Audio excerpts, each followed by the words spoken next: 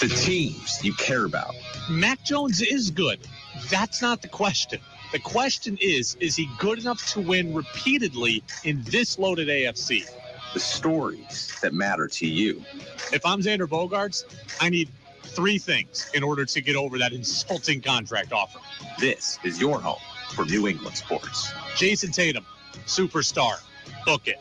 This is the Brady Farkas Show on WDEV AM, FM, and WDEVradio.com.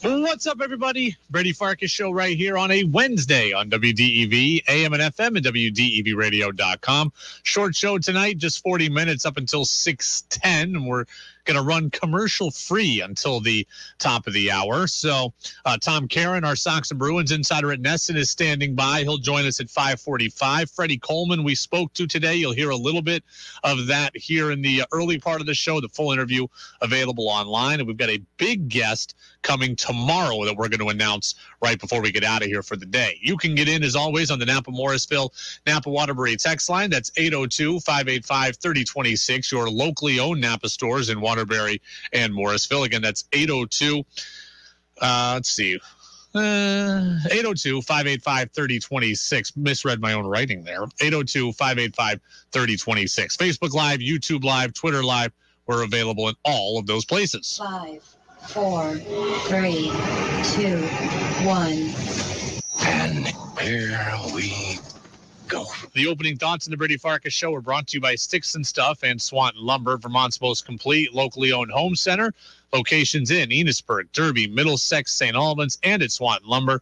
They're online at sticksandstuff.com. So this one came out of left field today. I saw this story this morning, came right out of left field. Julian Edelman says he has not ruled out a comeback to the NFL and adds that if he were to come out, he would probably play for the Patriots, saying, quote, "I'd probably go back to the Patriots. I love the Patriots. Foxborough forever." So Edelman was overseas when he said this, doing a promotional event in Croatia. So that's where this all comes from. A couple of things right off the top. One, it's good to know that Edelman values the Patriots and that his first goal would be to come back to New England. So for everybody who thinks he just rushed off to play with Tom Brady or Tom Brady is going to bring Edelman to Tampa, you can all cool your jets. If Edelman were to play, his first goal is to play for the Patriots. That just kind of warms the cockles of my heart. That feels good to hear that. But then everything kind of comes down to 2 things off of that. There's 2 questions off of that. Like, it feels good to hear, but if you're legitimately going to do this segment, there's 2 things we need to know. 1, do you believe Edelman that he'd actually entertain a comeback? And 2, do you think the Patriots actually need him? So do you believe Julian Edelman, and do the Patriots actually need him? 802-585-3026 on the Napa Morrisville, Napa Waterbury text line. I'll start with the first question. Do we believe Edelman would come back? I think that Julian Edelman is a flirt. I think that Julian Edelman likes the attention. I think he likes the spotlight. So I completely believe that he's looking to get his name out there. He's got business ventures. He's on TV. He eats up being part of the scene. I don't believe that Julian Edelman is actively pursuing a return to the field. I don't think he's like Tom Brady, who can't go without the game. I think that Julian Edelman is happy largely where he's at. So I think he puts that out there to drum up attention. I think he likes the attention. And again, I think he likes to flirt. That said, I do believe that Julian Edelman is a workout guy. I do believe that he naturally stays in shape. I believe that if a team called him in season, he would entertain that phone call. I do not believe that Julian Edelman at 36 years old, with all those injuries at the end of his career, foot, knee, he missed basically the last 2 seasons. I mean, I don't believe he's a 17-game player for a team. I don't think he wants that, but I think he'll keep his phone on. And if somebody called him in November, I wouldn't be shocked if he listened. So as far as believing him, I believe he'd come out for the right situation with the right amount of time, but I don't think he's seriously pursuing anything. Now, Freddie Coleman of ESPN Radio, I talked about this today earlier with him. He disagrees with me. I buy that he's serious because sometimes when you're so used to doing something that's been a major part of your life, it's really kind of hard to have something else scratch that itch. So I could see Edelman maybe the kind of guy that stays in shape, maybe trying to for one more year to help out the Patriots. He knows that offense. That could be a very, very boon to Mac Jones in his second year with this Patriots team. So I'm not going to say it's fully 100% that he's coming back, but I fully believe 100% that he's at least thinking about it. Yeah, see, I don't believe that he is thinking about it seriously right now. I think he likes, again, to drum up interest and drum up attention. Keep his phone on, stay in shape. I do think he'll answer the call, but I think he's okay if the call never comes. I don't think he's like Tom Brady in that regard. I think he's got other interests, he's got other things that he can do, and he's got other things that satisfy him. I think Julian Edelman would be fine if the call never came, but I think that he would entertain the phone call if it does. So then, question 2 for the text line crew. Do you think the Patriots actually need him? Should they make that phone call to Julian Edelman? My answer to that question is similar to my answer to the first question. They don't need him, at least at the start of the season. Julian Edelman is no longer trustworthy for a full season's worth of action. The Patriots also have a very crowded room. Julian Edelman shouldn't displace any of the options they already have, because the options they already have are either making too much money or are too young and have too much potential that I don't need a 36-year-old for the beginning of the season. You look around, right? Jacoby Myers and Kendrick Bourne play similar roles to Edelman. They're younger and more reliable right now, so he's not displacing them. Nelson Aguilar makes too much money. We're not moving on from him, and he's a deep threat. He doesn't do what Edelman does. You need Aguilar's skill set, so he stays. Devontae Parker, who you traded for, gave up something for, he stays. That's already 4 receivers that I've got on the depth chart ahead of Edelman. There's my second-round pick, Tyquan Thornton, who I took out of Baylor. He is a guy who better find his way onto the field. That's 5 guys I'd put ahead of Edelman. And then, you get into everybody else. I mean, N'Keal Harry, I could do without him. Malcolm Perry, I could do without him. Christian Wilkerson had a couple of touchdowns last year against Jacksonville. Trey Nixon was the star of minicamp here. So I would say at the very least, I have 7 guys at the beginning of the year that I would rather give opportunity than a 36-year-old Edelman. These guys that are either better right now, more reliable, healthier, cheaper, younger, can be a part of the future. I would give all those guys chances before I brought in Edelman. I mean, look, Edelman didn't play last year and missed nearly all of 2020.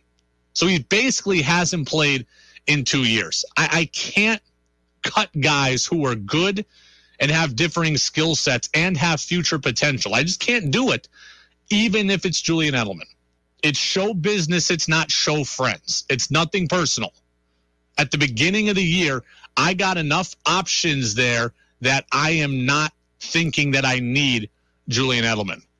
But similarly, that said, I also would stay in contact with Edelman, because if November comes and this team is hunting a playoff spot, as we hope they will be, and they are suffering injuries, which we know that the NFL is a league of attrition, at that point, I would consider it.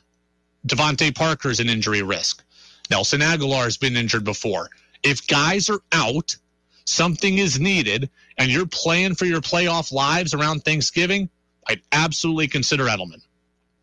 I trust that Julian Edelman could give me 5 productive weeks. I trust he could give me 2 productive games over the course of just waiting until somebody gets healthy. I am not calling him and inviting him to camp. I am not asking him to play 17 games. That is not smart. But I am keeping his number handy, keeping aware of what he's doing, and hoping that he's working out, because the NFL is a league of attrition. Guys are going to get hurt. If you suffer injuries in the receiver room and you need some place to turn, if it's November 25th, I'd rather go to Julian Edelman than Malcolm Perry. That is true. Start of the year, they got enough guys. End of the year, they just might not. Once again, by the way, Freddie Coleman disagrees with me. He wants Edelman at the start or not at all. I'd rather have him at the beginning or not at all, because I think bringing him in, and even though he knows the offense, you still got to develop some chemistry with your quarterback and chemistry with that offense, especially you have not been in it for more than a couple of years. So if he's going to do it, I'd rather him be there at the beginning of training camp, the beginning of the install, to have him in the middle of the season, even though he knows the offense, the Patriots know that. I don't think that'd be a good idea to have him come that late. Either be there early or don't be in it at all. You know what? That was an interesting perspective from Freddie, and it's triggered something else in my mind that we're going to get to tomorrow when we have more time. So tomorrow we have a full show, right? All 90 minutes, because the Red Sox play a day game. So Freddie in that clip has triggered something in me that I want to get to tomorrow about Edelman. But for right now, I don't think Edelman is seriously plotting a comeback, and I don't think the Patriots seriously need him. But I think that both sides should stay in contact with each other, because Edelman might want to scratch an inch come November, and the Patriots just might have an opening. It's the Brady Farkas Show on WDEV, AM and FM and WDEVradio.com. So we will get to more of the Edelman stuff that Freddie just spoke about tomorrow. But right now, we got to get to Tom Caron. So we'll play the intro. We'll get TC on the phone, and we'll talk a little Red Sox, who are red hot right now with TC. Looking for the latest information on the Red Sox? Not only is David Ortiz a Hall of Famer, but he is one of the best of the best. How about the Bruins? Are they a Stanley Cup champion? Probably not as presently constructed, but they're a playoff team. Then you've come to the right place. We talk now with NESN insider Tom Caron. Baseball isn't boring because there's still nothing like the communal gathering of fans at a baseball game. On the Brady Farkas Show on WDEV AM, FM, and WDEVradio.com. All right, there we go. Brady Farkas Show. Every Wednesday at this time, we speak with Tom Caron, our Red Sox and Bruins insider over at NESN. Sox win yesterday, beating the A's by a score of 6-1. 8 strong innings from Nick Pivetta. The offense generated a couple of more homers. But TC, before I get to the Red Sox, I got to ask you about golf. U.S. Open tomorrow. It begins over at Brookline. I know you're a big golf guy. Are you sneaking over there at all this weekend? I will be. Saturday is a Fox game, fortunately. So we got Saturday off out of the Cardinals series. So I have managed to weasel my way into a hospitality tent. If you're on the 13th green, say hello. I have never been to a golf tournament. Well, I take that back. It's been 20 years since I've been to a golf tournament. How exactly does it work? Do you get situated at a hole, or can you follow a player, or what? Yeah, well, it's kind of both. It depends what you have for ticketing, right? A lot of it is just gallery ticketing, so you're free to roam about the course anywhere. There are bleachers. If you want to sit in the stands, you get there early, you stake your claim for the general admission side. And I don't know about this one. Usually there's a fair amount of general admission ticketing, and then you sit over the 18th green. The problem there is if you go run and do that, then you wait for a while, because no one will be on the 18th for a while. And if you go in the earlier holes, then so a lot of people will start in the seats of an earlier hole and then just roam, but then you're in the back of the crowd. There are also hospitality tents, corporate tents, the usual kind of suites, if you will, and those are set up at a hole, and those are catered events. And have you ever played Brookline? I know you're a big golfer. I did. I played there last year. A friend who's a member, Jim Skeffington, who's one of the Woo Sox owners, was gracious enough to invite me. And it's great. It's old school. You walk with caddies who know the history and every inch of every break. It's a really interesting course because for this event, they actually go into, there's a little 9-hole course next to it called Primrose, and they actually have taken that over for a stretch, maybe even the whole season to reconfigure. And they've reconfigured a few of the holes to make them more challenging and more appropriate for the pros. So they had to reconfigure 4 holes of the country club for this event. Well, very, very cool. U.S. Open begins tomorrow, so we'll be talking about... Can I just real quickly, tomorrow, Red Sox at 1:30. Correct. First round of the U.S. Open. Yeah. Celtics Warriors at 9. If you're planning on driving in Boston tomorrow, just don't. Just don't. Just walk. If you're walking down here from Vermont, you'll get here quicker. It's the traffic here, and there's paving and pothole repairs going on. It's just not a great week to be driving around Boston. Not to be that cranky old man, but it'll be nice when we're back to normal. Red Sox and Bruins insider Tom Caron of Nesson with us here on the Brady Farkas Show, as he is every single Wednesday. Let's get to the Red Sox. I always praise Chaim Bloom. I criticize him when I think it's appropriate, but I always praise Chaim Bloom, especially his ability to find guys under the couch covers here. But let's go to the other side. What is it either about Alex Cora's delivery or player development that allows guys like John Schreiber and Rob Refsnyder to come in and be valuable contributors in this season? I mean, Schreiber looks like he's going to be a high-leverage arm for the rest of the year, and Refsnyder gets 3 hits last night, 2 great defensive plays in as many games, and this is a guy that was on the scrap heap for a number of years. Yeah, a couple of different answers to that. One is a guy like Schreiber, I mean, it's almost the Red Sox pitching lab now, if you want to call it that. I mean, they're really good at showing these guys that and Dave Bush is such a thinking man's pitching coach who had great success at the major league level. And you don't have a lot of pitching coaches who are both, who can sort of help the analytics part of it. But we're really good major league pitchers, and the players respect that more. But they can sort of show you that releasing the ball with the pressure point here at an arm angle here as opposed to here, with the sideward break of this as opposed to that.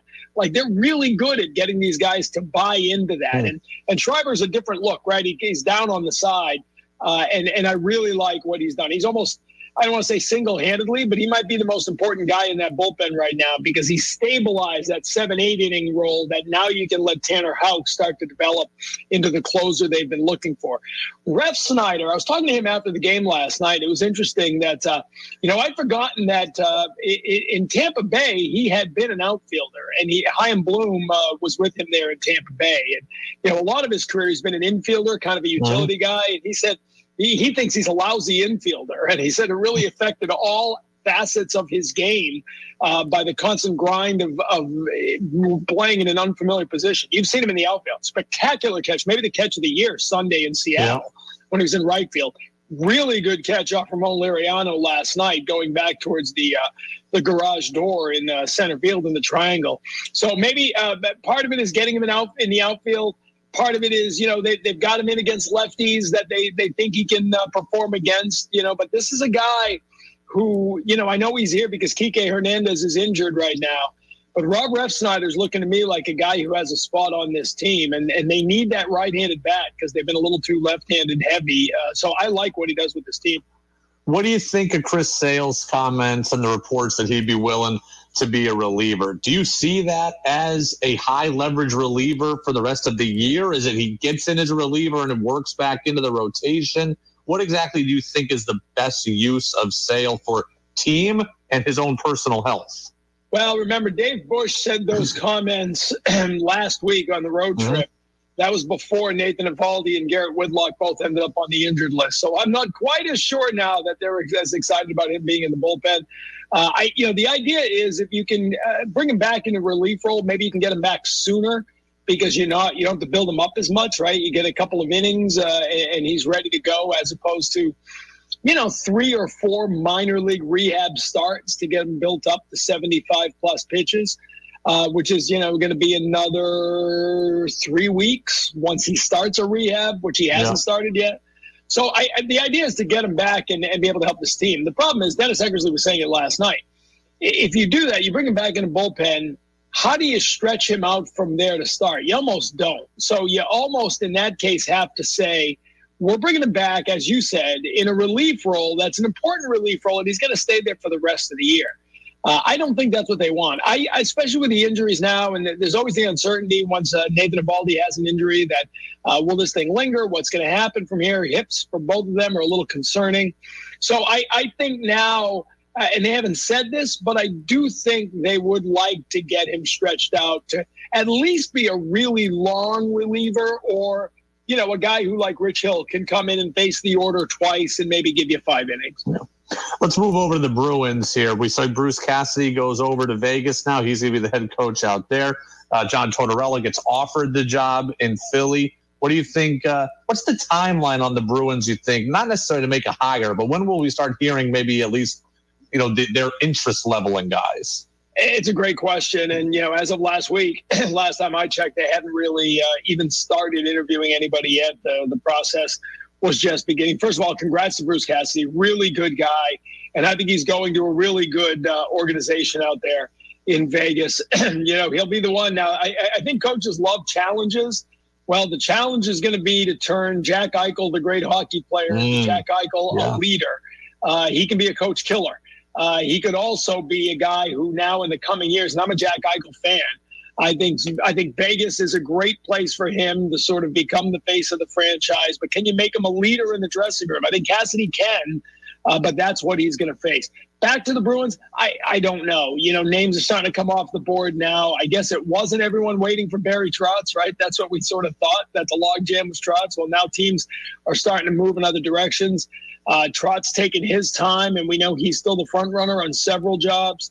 I don't know where he fits in here, and I don't know what their timetable is. I think, you know, it'll be interesting if they thought Bruce Cassidy was a little too tough and a little too outspoken about his young players. Are you going for a tougher, more hardened veteran coach, or are you going in the other way? And if you go the other way, what about college guys? You know, Boston's such a great college town. Is a David Quinn, who didn't get much of a chance with the Rangers, but was obviously a great coach here with Boston University.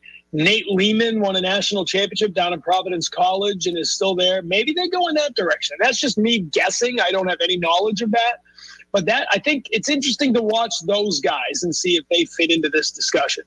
Well, I'll get you out of here on this, and I think it's fascinating the way you just said that. So Bruce Cassidy, tough love, public accountability, calls guys out. He's now out of a job.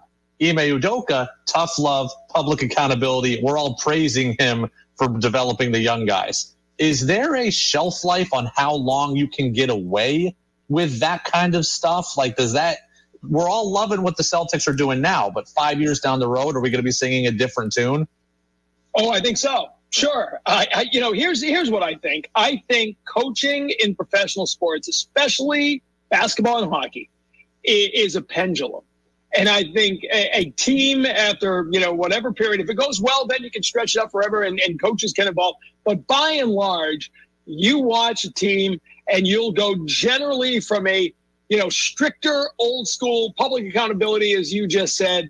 They generally from there will then go to a little more of a player's coach, a little more pat on the back. I always go back to the early 80s Celtics. Bill Fitch was the ultimate taskmaster, grind it out, that kind of guy. They went from him to Casey Jones, who was pat you on the back, get out there and play, let me know if you need a rest. You know, and they won championships, right? That was the beginning of the Larry Bird era. And you know, guys, I think a lot of times need a different voice. Again, I told you this. I'm a huge Bruce Cassidy fan. I think he got a raw deal here, but quite often somebody pays the price. Like pulling the goalie late in the game. Sometimes you pull the goalie after giving up 4 goals because your defense has been awful. Not because the goalie did anything, but you're trying to shock the system, right? Yep. That's what I think this is for the Bruins. It's not fair to him, but that's the way it is. Now, if you bring someone that the players maybe relate to or you feel they will, maybe all of a sudden you get more out of DeBrusk and he's happy. And maybe these young guys start to, and again, that's a short term because maybe this voice, they start to tune him out in 3 to 5 years. But, you know, it's the oldest cliche in the book. You're paying the players far more. There are a lot more zeros on that player's payroll than there is on the coaching staff payroll. When you got to make a change, it's going to be the coach, not the players. So, yeah, to answer your question, there is a shelf life. Doesn't mean Ime Udoka is going to run out in 5 years. You never know because he's a first-year head coach. He could evolve, and sometimes the coach himself changes overtime with the group. I think the great ones do, right? The ones with longevity do. It's not my way or the highway. It's what's the best way to get the most out of this group right now. Some coaches figure that out and last a very long time with one team. Others, their way works for a while, then they move on to another team, and their way works for a while. Barry Trotz, who we've talked about, was great in Nashville, even though he didn't win it all. Ultimately, they felt they needed a new voice. Went to Washington, they won the cup. Ultimately, they didn't want to pay him. He went to the Islanders, back-to-back Eastern Conference Finals. Now this year, didn't work. All of a sudden, they think there's a disconnect with the young players. That's the way it goes. Doesn't mean Barry Trotz is less of a coach now than he was when he won the cup with Washington. Just means he wasn't the right voice for this team. That's what the Bruins thought about Cassidy. Maybe he's the right voice for Jack Eichel and the Knights. We'll see who the right voice is for the Bruins. Tom Caron, Red Sox and Bruins insider at Nesson. TC, enjoy the game tonight. Josh Winkowski on the mound for the second time this year. And then just get to Saturday and enjoy going on to the U.S. Open. As long as we can get there. We'll see what the traffic's like. If I send you a panic call from Route 9, just don't answer. It's me venting. I need someone to vent to. Don't wear a Live Golf shirt. They frown upon it's that. It's the Civil War. There were a bunch of those guys, a bunch of golfers who were at Fenway last night. And they were like, you want to try to go talk to them? And I didn't go directly, but we put out, nobody wants to talk to the media this week. I mean, it is a civil war, and we are on the front lines. This is, Boston, the country club is the Gettysburg of the golf world right now. And the two sides are lined up looking at each other. And I find it really intriguing that everyone's welcome from the USGA's perspective, which I think is great. And I think, that's going to factor into the crowd reaction to some of these guys. I think it's going to be a great meet of golf. Well, looking forward to that. And TC, we'll talk to you again next week.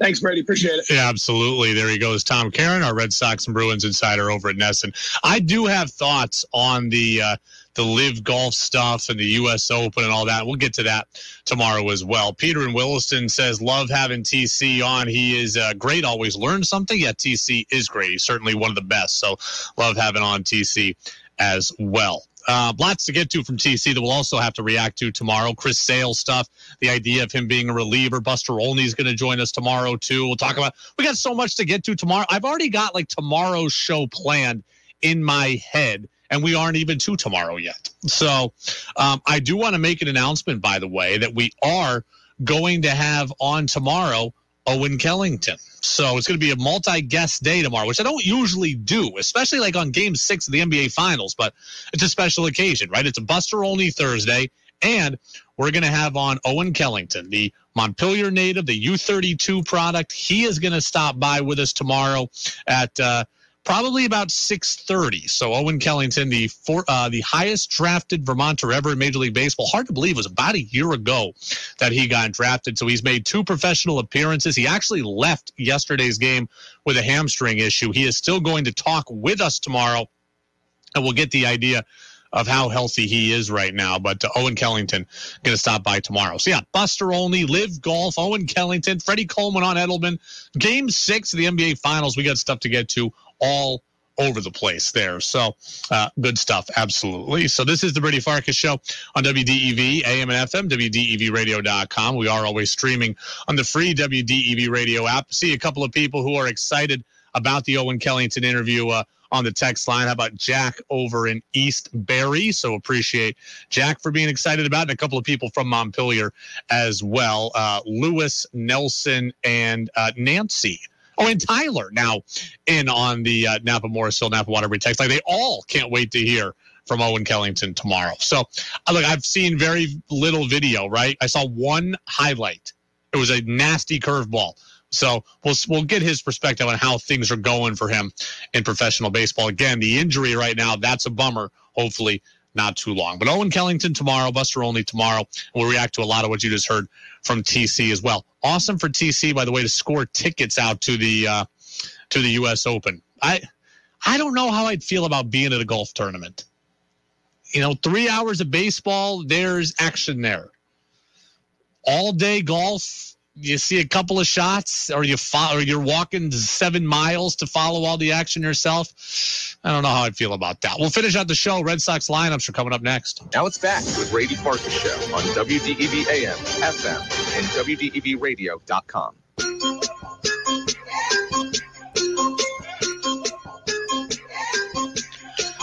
right, Red Sox baseball just a couple of minutes from now. I'm also thinking about what TC had to say about the shelf life of coaches. And I think there's a lot of really good stuff in there as well. I think he's exactly right. The Bruins players and the Bruins organization grew tired of Bruce Cassidy and his message, and now they've got to go the other way.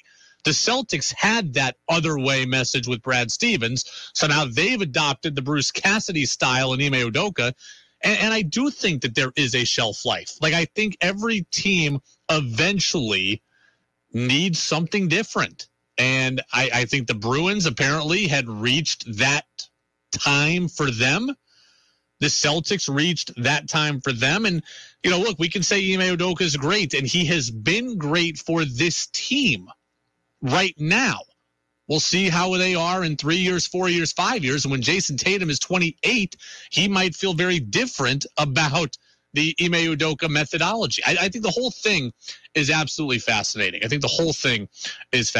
So Game 6 tomorrow, NBA Finals. We got so much to get to. Again, the show for tomorrow was already pretty much planned in my head. And, by the way, the U.S. Open tomorrow. Keegan Bradley threw out the first pitch at Fenway yesterday, so he said that it was awesome to do that. Grew up a Red Sox fan.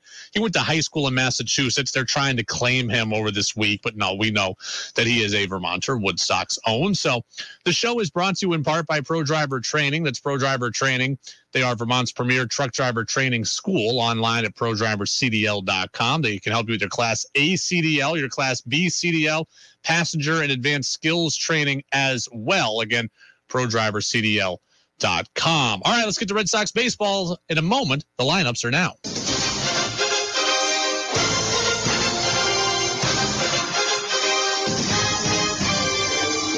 The A's are 21-42. Yuck, although good for the Red Sox. Sox are 33-29. Josh Winkowski gets the ball for Boston, his second start of the year. He's 0-1 with an ERA of 12. James Caprillian's on the mound for the A's, 0-3 with a 5.73.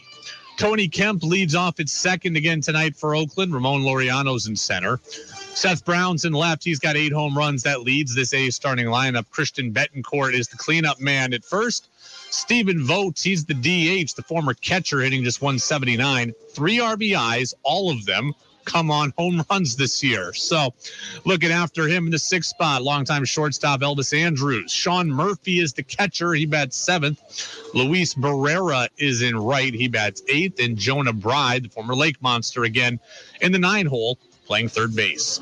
For the Sox, welcome back Jarren Duran. He's up in center field, and the reason why, well, that's because Christian Arroyo, unfortunately, on the COVID list. Rafael Devers is at third. J.D. Martinez, the DH. Xander Bogaerts at short. Alex Verdugo in left. Trevor Story is at second. Franchi Cordero's at first. Kevin Plawecki, the catcher. Jackie Bradley Jr., he bats 9th and plays right field. You look up and down this lineup of the Red Sox, 218, 216, 150, and 222 is your back 4 in the order. The big boys better carry you once again tonight. Sox go for their, let's see, 1, 2, 3, 4, 2, third straight win. Third straight win they go for. We'll have it for you next here on WDEV AM and FM.